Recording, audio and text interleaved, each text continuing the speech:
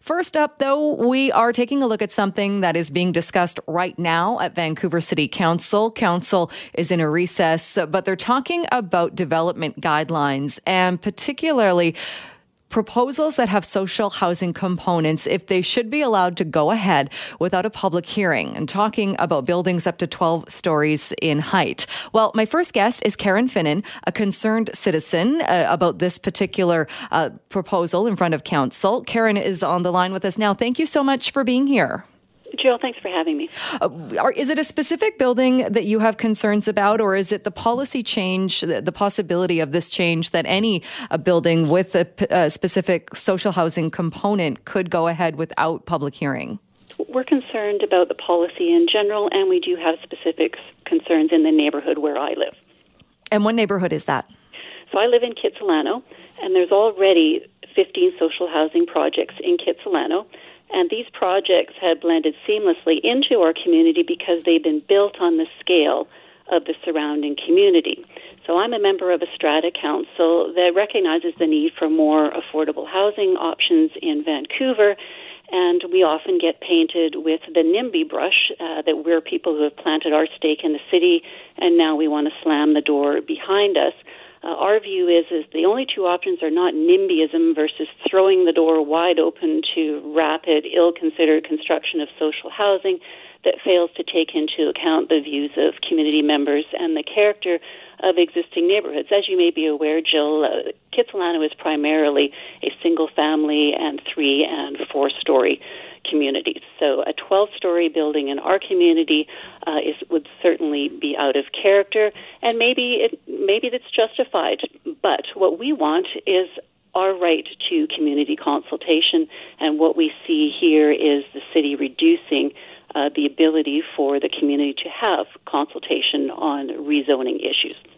One of the quotes that's been used quite a bit by the Vancouver councillor behind this motion, Christine Boyle, with the backing of the mayor, he appears to be in favor of this as well, is talking about the fact that the policies the way they are right now makes it much easier to build a huge house, easier to build a mansion rather than much needed housing. How do you respond to that kind of argument? Well, I really think that's a red herring. We're not talking about building huge houses. We're talking about community consultation. To throw it out as, again, and I see it as an attack on NIMBYism and, the elite Kitsilano residents. That's not what this is about. This is about democracy.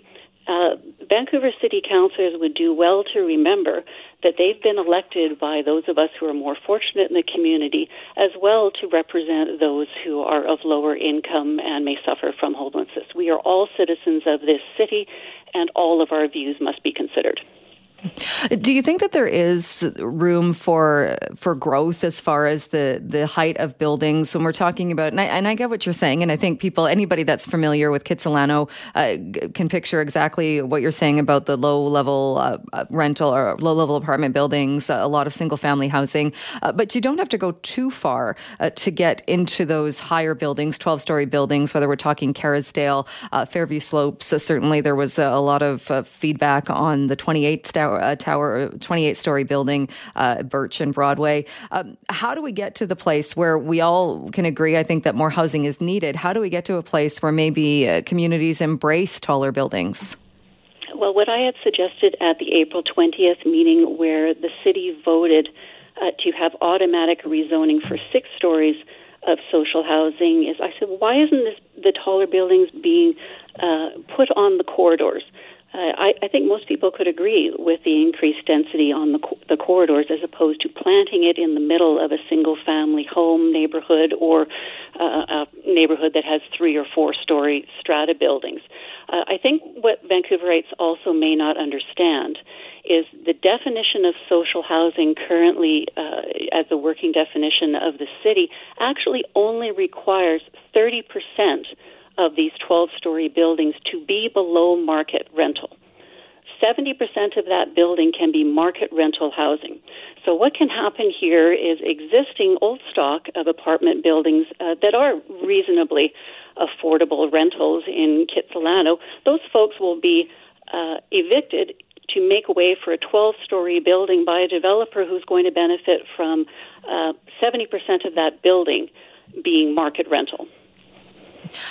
And again, getting back to this, and I've seen arguments on both sides, it does seem strange that the city would just do away with the public hearing process, in that is the time when the public can come forward.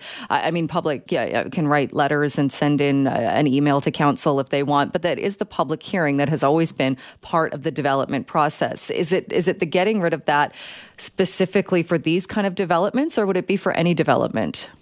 Well, we'd like to see consultation on any type of development that's in the community. That's the democratic process. There's another aspect that has not received attention about these amendments to bylaws allowing social housing at various heights. It came up at the April 20th meeting of the city when they passed the 6-story rezoning exemption. The definition of social housing is not clear as to whether or not supportive housing for the homeless is included. Supportive housing is generally a type of social housing.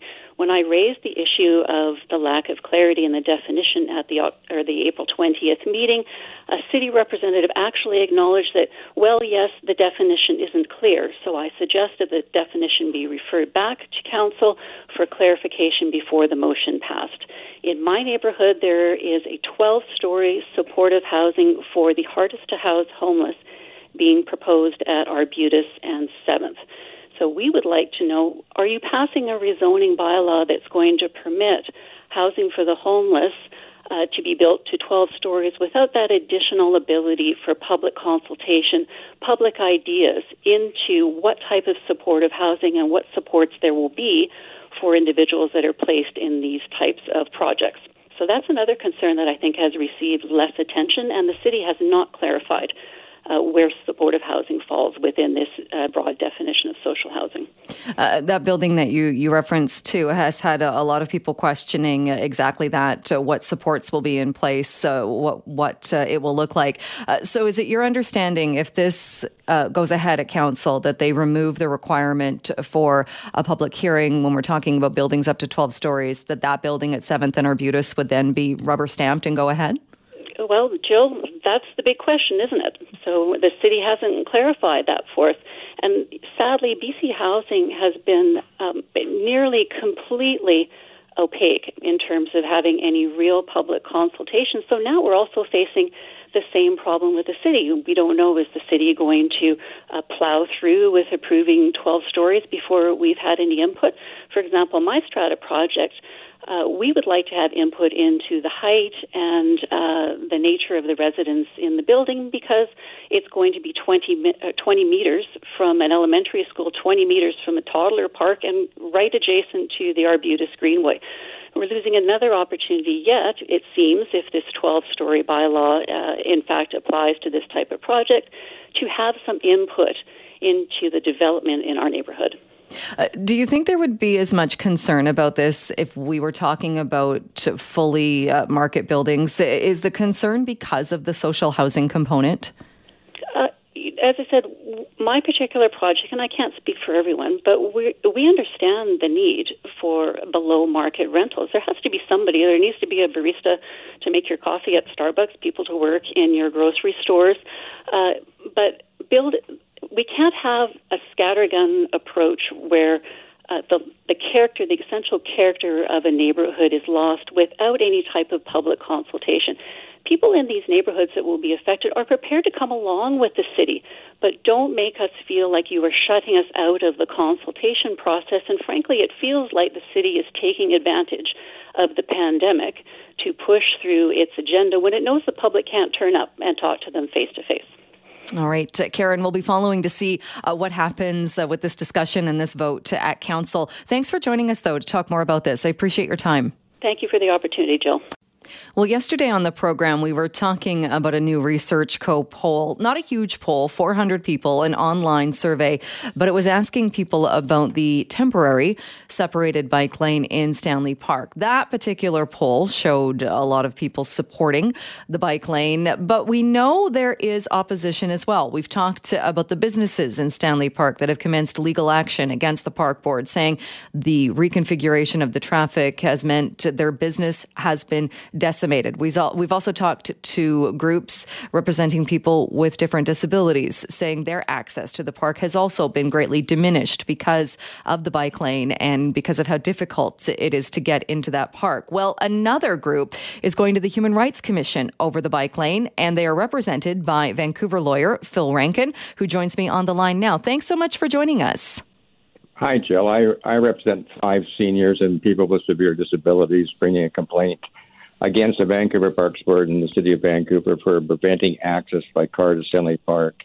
And we're basically fighting the city, who is fighting us tooth and nail, and it's become a big deal. Our hearing has now been put off till next January, which will be after the proposed reopening that's coming up soon.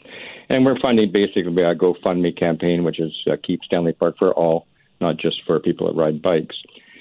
We have a fairly big opposition. The Hub Bike Group in Vancouver, ironically, gets about $500,000 of the city is supporting this bike lane change, which is completely discriminatory because Section 8 of the Human Rights Act says that disabled and seniors should be able to get the same services as able-bodied people, and, of course, denying their access to the park for 2 months and continuing to closed lanes is a denial of that access. And it's a bit ironic considering that the same Parks Board has homeless people living in the park has now decided to not let people who are handicapped or disabled actually go to the park. So we're outraged, and our people include patients with MS, amputations, a heart transplant person, a person with dementia, and there are many thousands of people like that.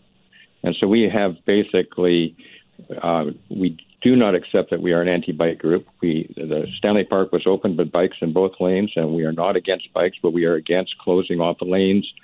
A park that is considered to be one of the best parks of the world, I think it was voted as the best park of the world, has 3 million visitors a year, and about 2,900,000 come by car for all kinds of things, birthday parties and weddings and photographs of one type or another, and visitors and tourists and tourist bus, and to be put into one lane of traffic and to share it. And we don't even share it because in the current, when the one lane is created, the bicyclists that like to go fast stay with the cars, and the other bike lane is used by other people. And what happens is that the poor guy with a horse and carriage, cars veer into the bike lanes to get around him, and tour buses get tied up, and it's a big mess. And plus, about a third of the park is now empty. We can't go to it because from Lost Lagoon to Beach Avenue, we're not. You can't get there by car. You can't go to the park with your grandchildren where the playgrounds are, and you also can't get onto Beach Avenue. So we're also denied English Bay to Sunset Beach. No one can just go for a drive there. And they already had a bike lane there. So we've been portrayed as sort of anti-climate. This has got nothing to do with climate change. Andrew Weaver mentioned that in a recent interview, said that this closing of Stanley Park does not do anything for climate change or emissions from cars. Most of the cars now that can't get into the park only through Georgia Street, in fact, have to drive much further to get around to the part of the park they can come into it. So there's probably even more emissions. And the fact is they've never even did a study of emissions, but that's the rationale they're using for closing it again. And so we're stuck with this situation, and we're having to battle with well-paid, funded city lawyers and a well-paid one-trick pony, which is basically the bike group. And as we said, we're not against biking. We're not against the environment, but we are against discrimination against our people. So why was the decision made then as far as to take this to the Human Rights Commission? I know in other cases with the businesses, there's legal action that's been filed as well. What do you hope that the Human Rights Commission will solve? Well, one thing is the business interests don't have a right to go to the Human Rights Commission. A business doesn't have a human right. And so the Human Rights Commission, Section 8, says that nobody can be denied services available to the public, which on basis of various discriminations, race being one of them. But let's just go to the ones we're talking about, which is basically disability and seniors. And so that's why we chose to go there.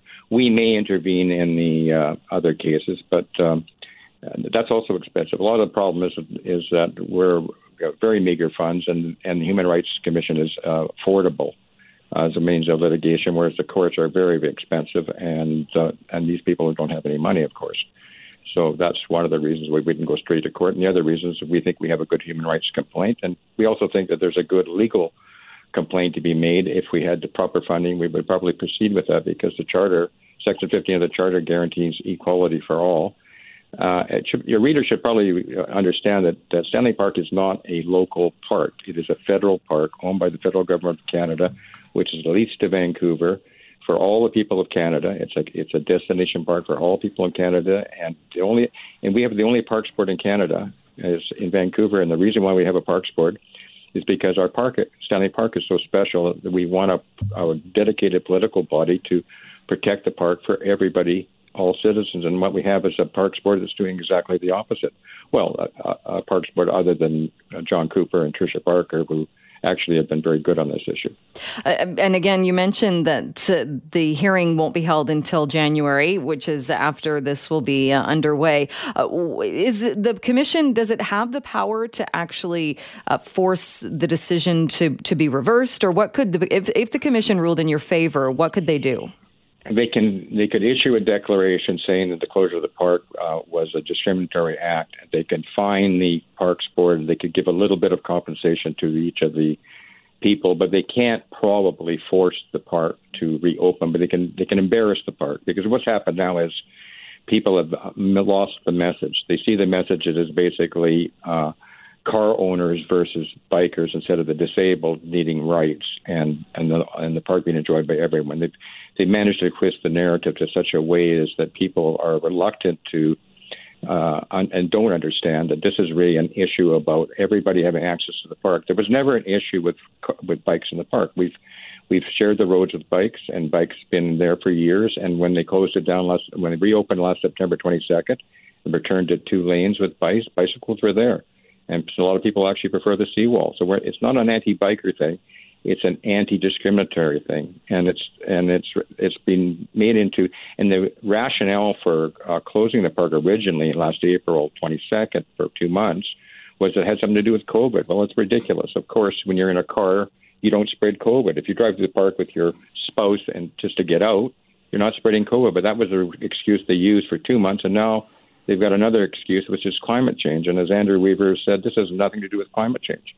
They haven't released one study that showed that they will save 1 millionth of a particle of carbon. I think originally the reasoning that was given about the pandemic was because they stopped bikes on the seawall path, and that was to give bikes a place to cycle. But you're right, at this point, bikes are back on the seawall path now as well. So it's back to how it was pre-pandemic. And even then, it showed outdoor effects of infection rates are very, very low, even if they did it for that reason. We've shown scientifically that when you're outside walking and you're not spreading COVID, the distancing is not that important outside. It's when you're in windy places. Obviously, in enclosed areas, that's different, or restaurants and things like that. But this is basically, there's been many phony excuses for basically discriminating against our clients and other seniors. And there's all kinds of people that can't bring human rights complaints, like people that just want to have picnics with their grandchildren. They can't walk from Lost Lagoon parking or from the where the parking lots are now. And also, a third of the parking lots are gone, and much of the handicap parking is gone. And if you can't get over, you can only enter the park at Georgia Street or exit on Georgia Street, which is causing a lot of traffic problems. And we can't use English Bay to Sunset Beach. I haven't been along with my wife, is disabled as well, and I'm partially disabled. I haven't been able to go by English Bay for over almost 2 years now. And these decisions are being made by people who say that they have the best interests of the public at heart. And actually, they may be sincere, but they're sincerely wrong. And it's really, we've got to the craziness is that our parks are being used for places to live, but people that are ordinary citizens of Vancouver can't get into the same park.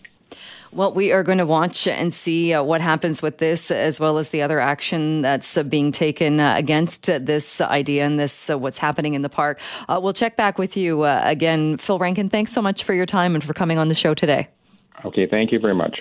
Well, a Vancouver woman is speaking out, going public with a story, and it is horrifying and shows just how quickly things can change. 1 minute, you're having dinner with friends, having a lovely evening. The next, you are being rushed to the hospital with severe injuries. And joining me to talk about what happened to her, as well as why she wants this story to go public and why she wants to help others who might find themselves in any kind of similar situation. Joining me is Angelica Vargas. Thank you so much for being here to share your story. Thank you for having me.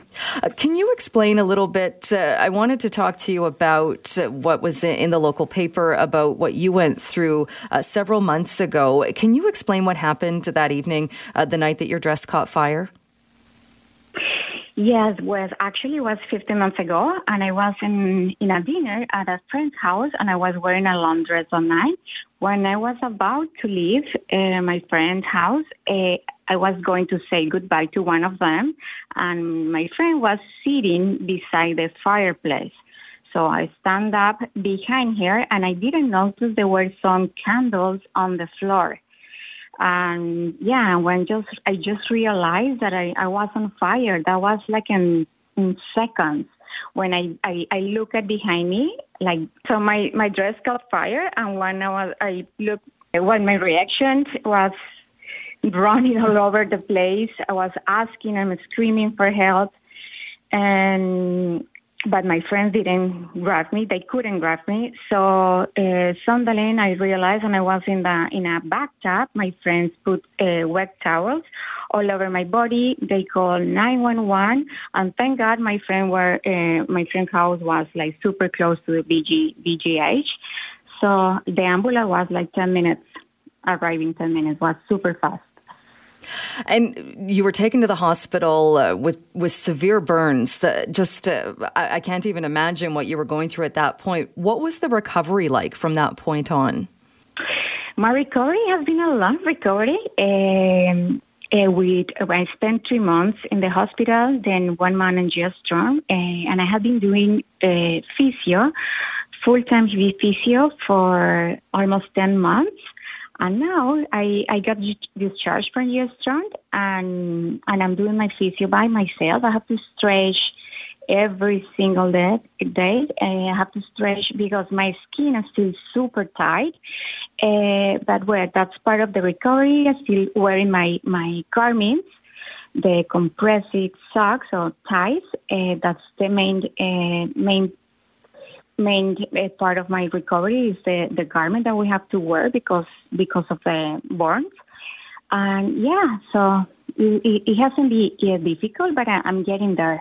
It sounds like you really have such a positive attitude and outlook on what happened. And that was another reason why I wanted to talk to you about this, because you referenced as well, it was very difficult for you to look at the burns, to see the damage that had been done. But you also wanted to make sure anybody else that might be in this scenario or might have also suffered burns knows that you can recover and you can move on from this. Yeah, so I will say that never give up. It's going to be a long journey, but live have gave them a new opportunity to live, right? So they will come for sure, like stronger people. And also, I would like to say that there is a support community for us, for all burn survivors, like the Burn Fund, right? And for me, at least, it has been very helpful and part of my healing to be in contact with people who have gone through the same situation. So, we say, you have to guys go through it, and for sure they will make it. How important was it, or how much did it really help you as far as having that support and having others that you could share with and others that kind of understand what you went through? Well, for me, it was super important to join this community because I didn't feel like I was by myself, right? There is a lot of people like me, like with the same situation and traumas. They have been suffering and going through the same situation. So it's so nice to feel that I'm not by myself, right? That I wasn't the only one. So it's very inspiring for me, and it's nice to talk to people like me.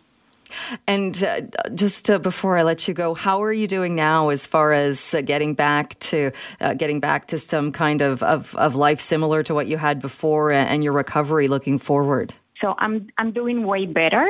My ankles are still pretty tight because of my Achilles tendon. And yeah, I'm still walking a little bit on my toes, but that's why I'm going back to G-Strong for physio. Yes, and I'm doing my physio every single day, walking and stretching a lot. That's the key for burn people. It's so amazing to talk to you and to look at what you went through. And something I think that people will see this story or hear this story, that could have happened to anybody. I mean, this was a candle on the floor at a get-together. It really could happen to anybody, and how your life had changed changed in one moment. Yeah. That's why we have to live our lives out like if they were the last day of your life, right? Like you have to enjoy it and be aware if you're putting candles or you have candles in your place or home or at the office, be aware that it has to be not on the floor. Like it has to be that you can see, right? Like more if you have kids at home or with kids around you, that will be, you have to be careful. Angelica, we'll leave it there for today, but thank you so much for joining us to talk on the program today. I appreciate it. Thank you for having me. Have a good day. Well, it was last year. I don't remember the exact date. I could look it up. But last year when we covered a story on this radio station, on this show, about a woman who got a dog during the pandemic and, like many other people, got the dog, was working from home, was looking for companionship. The dog was a puppy. The puppy grew and ended up exceeding the strata limits on heights. She ended up selling her condo and moving. This is a similar case, but not quite the same. Earlier, I think I alluded to the fact this was another case of a dog growing past the strata requirements. It's not. This is a 13-year-old dog, but the strata now says this dog is too tall and needs to be removed. So we are joined by the owner of the dog, Jackie Clark, and animal law lawyer, Rebecca Bretter. Thanks, both of you, for coming on the program today. Thank you for having us. Jackie, I want to start with you. You sent me a picture of your dog, and full disclosure, I think everyone knows I'm a huge dog lover. What a beautiful, beautiful dog. This is a 13-year-old. She looks to be a black lab? Yes, she is. So what has happened then? She's 13, so she's not had any growth spurts in the recent past. What's going on with the strata? So what happened is 3 years ago, we bought this townhouse in Walnut Grove, and we signed off on the measurements for the dog because it said that she needed to be 16 inches at the shoulder. And we measured her 16 inches to the top of her leg. But right before we did like a month of renos to the house, and just before we were actually going to move in, somebody said something to us, and it was something about that they measure at the back of the neck on the dog, not like the withers on a horse. It's not on the leg, it's on the back of the neck. Well, we remeasured our dog, and she's 4 inches higher than at the shoulder. And we were told almost, we didn't quite know what to do. So we wrote a letter, and we went to our management company for the strata. And we were just going to drop the letter off. We ended up speaking with someone there, and we were told to move in. They said, move in. Keep your head down. The dog will be fine, and everything will be great. Don't worry about it. So that's exactly what we did. And we had moved in only a matter of a couple of days, and our dog barked at someone who was walking by our backyard. One bark, that was it. And there was a complaint. And the strata came, and they do like a welcome greet, and they come and welcome us. And we were told right then that the dog was too big and she had to go. It was kind of devastating for us because we love this community and we love this complex. We just love it. So we put our house up for sale. We contacted a lawyer. We've been paying fines for. It's in the thousands of what we've paid in fines. And we're actually also not on property more than almost 6 months out of the year. But when we got home on April 1st, within a week, we got a letter saying that they're going to start fining us every 7 days, not just every month. So I'm retired. We can't afford this. So it's just been a roller coaster ride for us. And the problem is that we love this place. We don't want to move. And we did get an offer on our house before COVID, but it was well below market value, and we couldn't afford to take a huge loss. So we're stuck. Let's bring Rebecca in on this because, Rebecca, I know you've dealt with similar situations. So where do you think the breakdown is here? Is it the clarity over how you measure the height of a dog? Is it the fact that they were told to move in and then there was a complaint? How do you break all of this down? Yeah, that's such a good question. And this is a classic example of how you have two key issues. One being how a person who's about to move in and bought a strata is with good-hearted, good intentions, talking to the strata management company, being totally open and honest, and then the strata management company going, oh, yeah, don't worry about it, just move in. And then so like Jackie and her husband did, they relied on that statement now to their detriment. So that I see that quite often, relying on strata management's word that everything will be okay, and then they turn around later saying, oh, well, no, we never said that, and it's not okay. So that's the first thing. The second thing is that the bylaw itself, I read these bylaws. So Jackie and I and her husband, we talked yesterday about this. And I read the bylaws, and the bylaws just talk about that the maximum height of any pet is 16 inches at the shoulder. Doesn't talk about how to measure or any of that, and the rest of the bylaw is pretty vague, and that particular provision too. It would be one thing if the bylaw actually told people how to measure their animal. It's another thing when it just says maximum height at 16 inches. Not to mention it's totally arbitrary. Like, why? So, I mean, in this case, what Jackie didn't mention also is that other than that one barking incident, which was like, what dog doesn't bark seriously when someone walks by your place, there have been absolutely no incidents with this dog. This is a lovely, gentle, friendly dog. They're away for 6 months of the year also. They're not bothering anyone. And not only are they not bothering, but there are kind-hearted people in that complex who don't even really know them, but they took it on to start a petition going around to residents and getting residents to help them out and to try and appeal this bylaw. So really what it comes down to in this particular case, and in many cases like this, is that you have to take a close look at if you relied on a strata property management statement, and they, even if it's not in writing, orally, if they actually told you it's going to be okay, be careful. But they have a strong case. Jackie has a strong case here because they relied on the strata's statements to their detriment, and the bylaws themselves suck. I mean, they are so vague that to the point that they're unenforceable. Well, and that's what I was thinking. And every time we talk about this, and I'm sure we will get calls and email to the point too, people saying you should have known the rules, you should have followed the rules, so you can't do this and then claim that you didn't know. But in this case, what does seem different is the measurement, because if someone was to say measure your arm to the shoulder, that doesn't mean measure your arm to the back of your neck. Is there not some, if it's unclear, could they not say our dog is 16 inches to the shoulder? Yeah, of course they can. And it's up to the strata. I think the strata is going to know here once, we're let's just say we are exploring our legal options. So I wasn't the lawyer that Jackie mentioned before. I never would have advised to pay the fines. But so we're certainly exploring our legal options because this is it's a heartbreaking case, and it's totally unfair for someone like Jackie and her husband and their dog. So, Jackie, have there been any other issues other than the one time the dog barked? No, not at all. She's kind and gentle. We've never had an issue anywhere with her. And I want to put in that we were feeling very,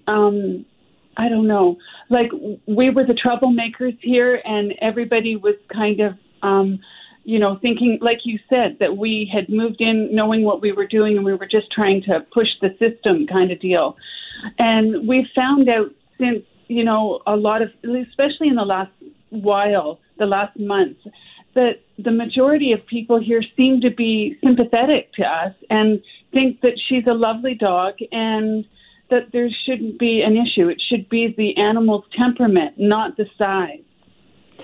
Right, exactly. Can I jump in and say one more thing? Mm-hmm. Yeah, because when you live in a condominium complex, and every condominium complex has bylaws, the overall purpose of having those bylaws is to ensure that people living in close quarters can get along and that people aren't interfering with each other's use and enjoyment of each other's properties.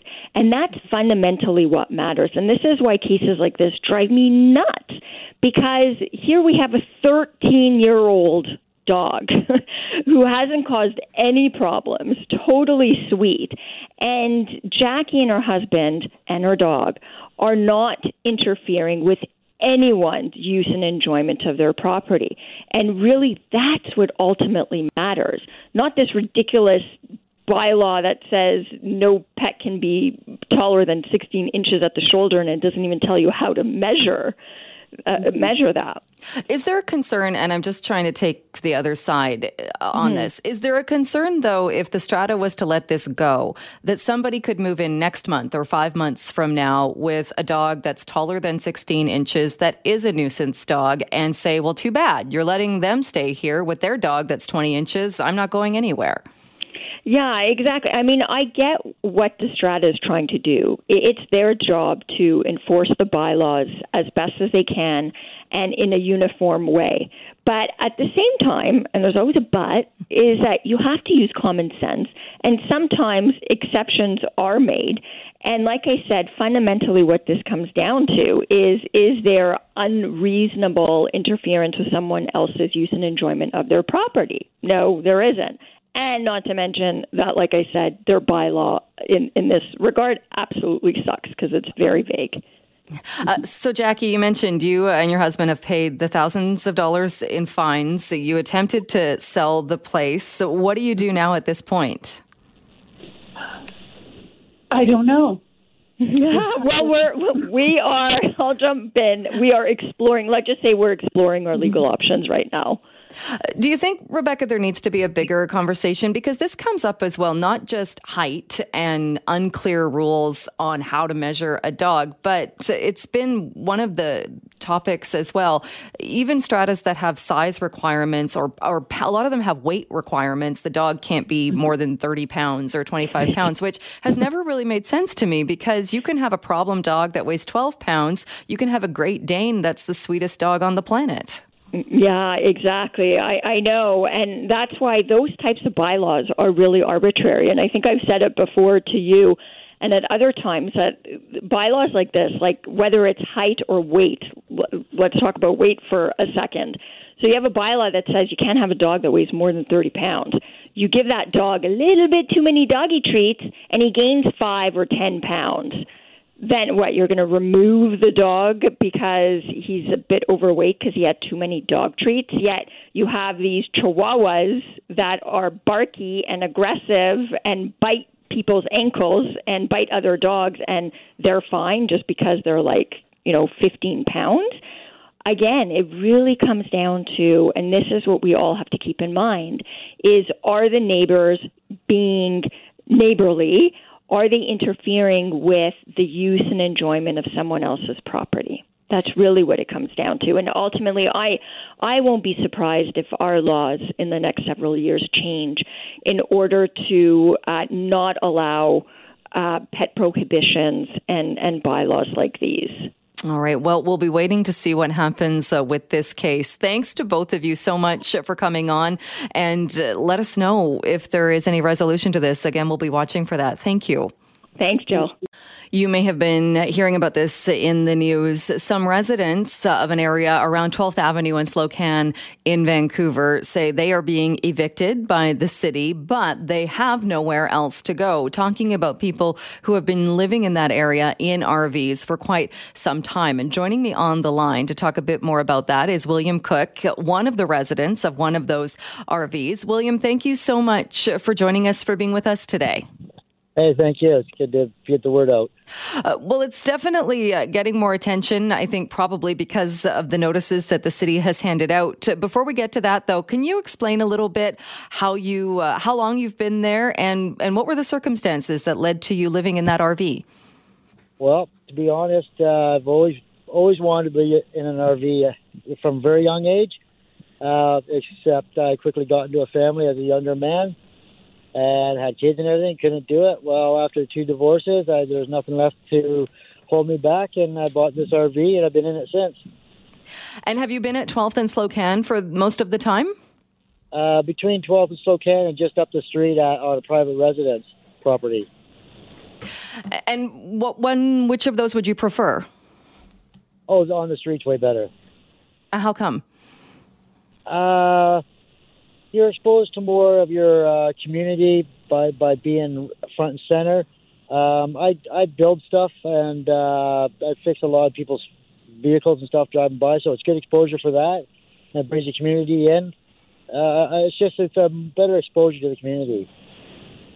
How would you describe the surrounding area? Because some of the concerns, and the city has said this as well, that's part of the reason for the eviction, is that the area around where some of these RVs is a little bit, there's garbage and it's perhaps not sanitary.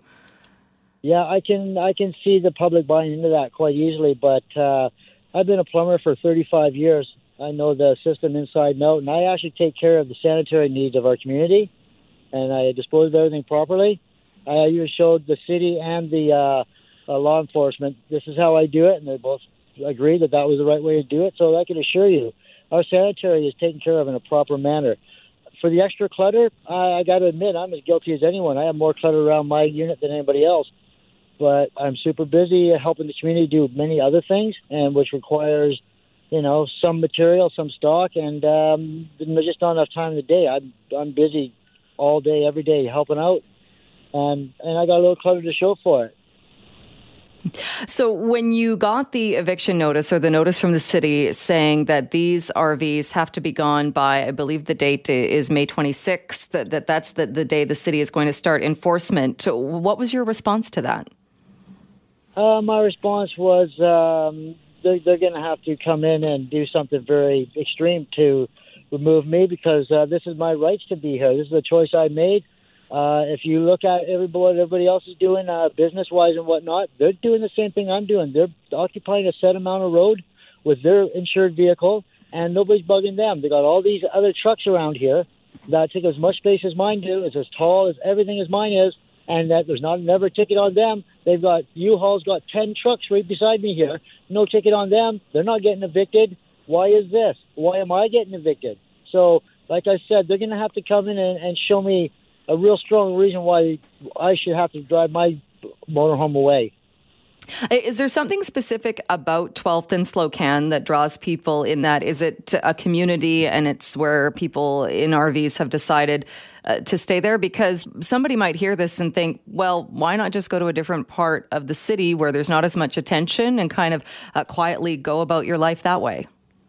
Well, I got to be honest, people heard about me being able to fix many things, and some people have come to this neighborhood just to be around me because they don't have the know-how or the money to do their own repairs, and they congregate around me because they know I can take care of their needs, and it's just this community's built over the last few years, and here we are. So how do you anticipate things playing out if the enforcement arrives, if the city does come and try and enforce this on May 26th? I can see some people who are not as passionate about their rights being easily led away. I know there's a set amount of us that are going to stand strong and make sure that they have to do everything it takes to get us to leave and show us good reason for it. I know some of us are going to be standing strong, and I'm certainly one of them. And then that's all we can do, and watch it play out, and hopefully, keep trying to defend our rights until our voice is heard. William, I wanted to ask you too. I know Listen Chen, who's a spokesperson with the Red Braid Alliance, was originally the person who alerted us or was talking to us about this. Is Listen there with you?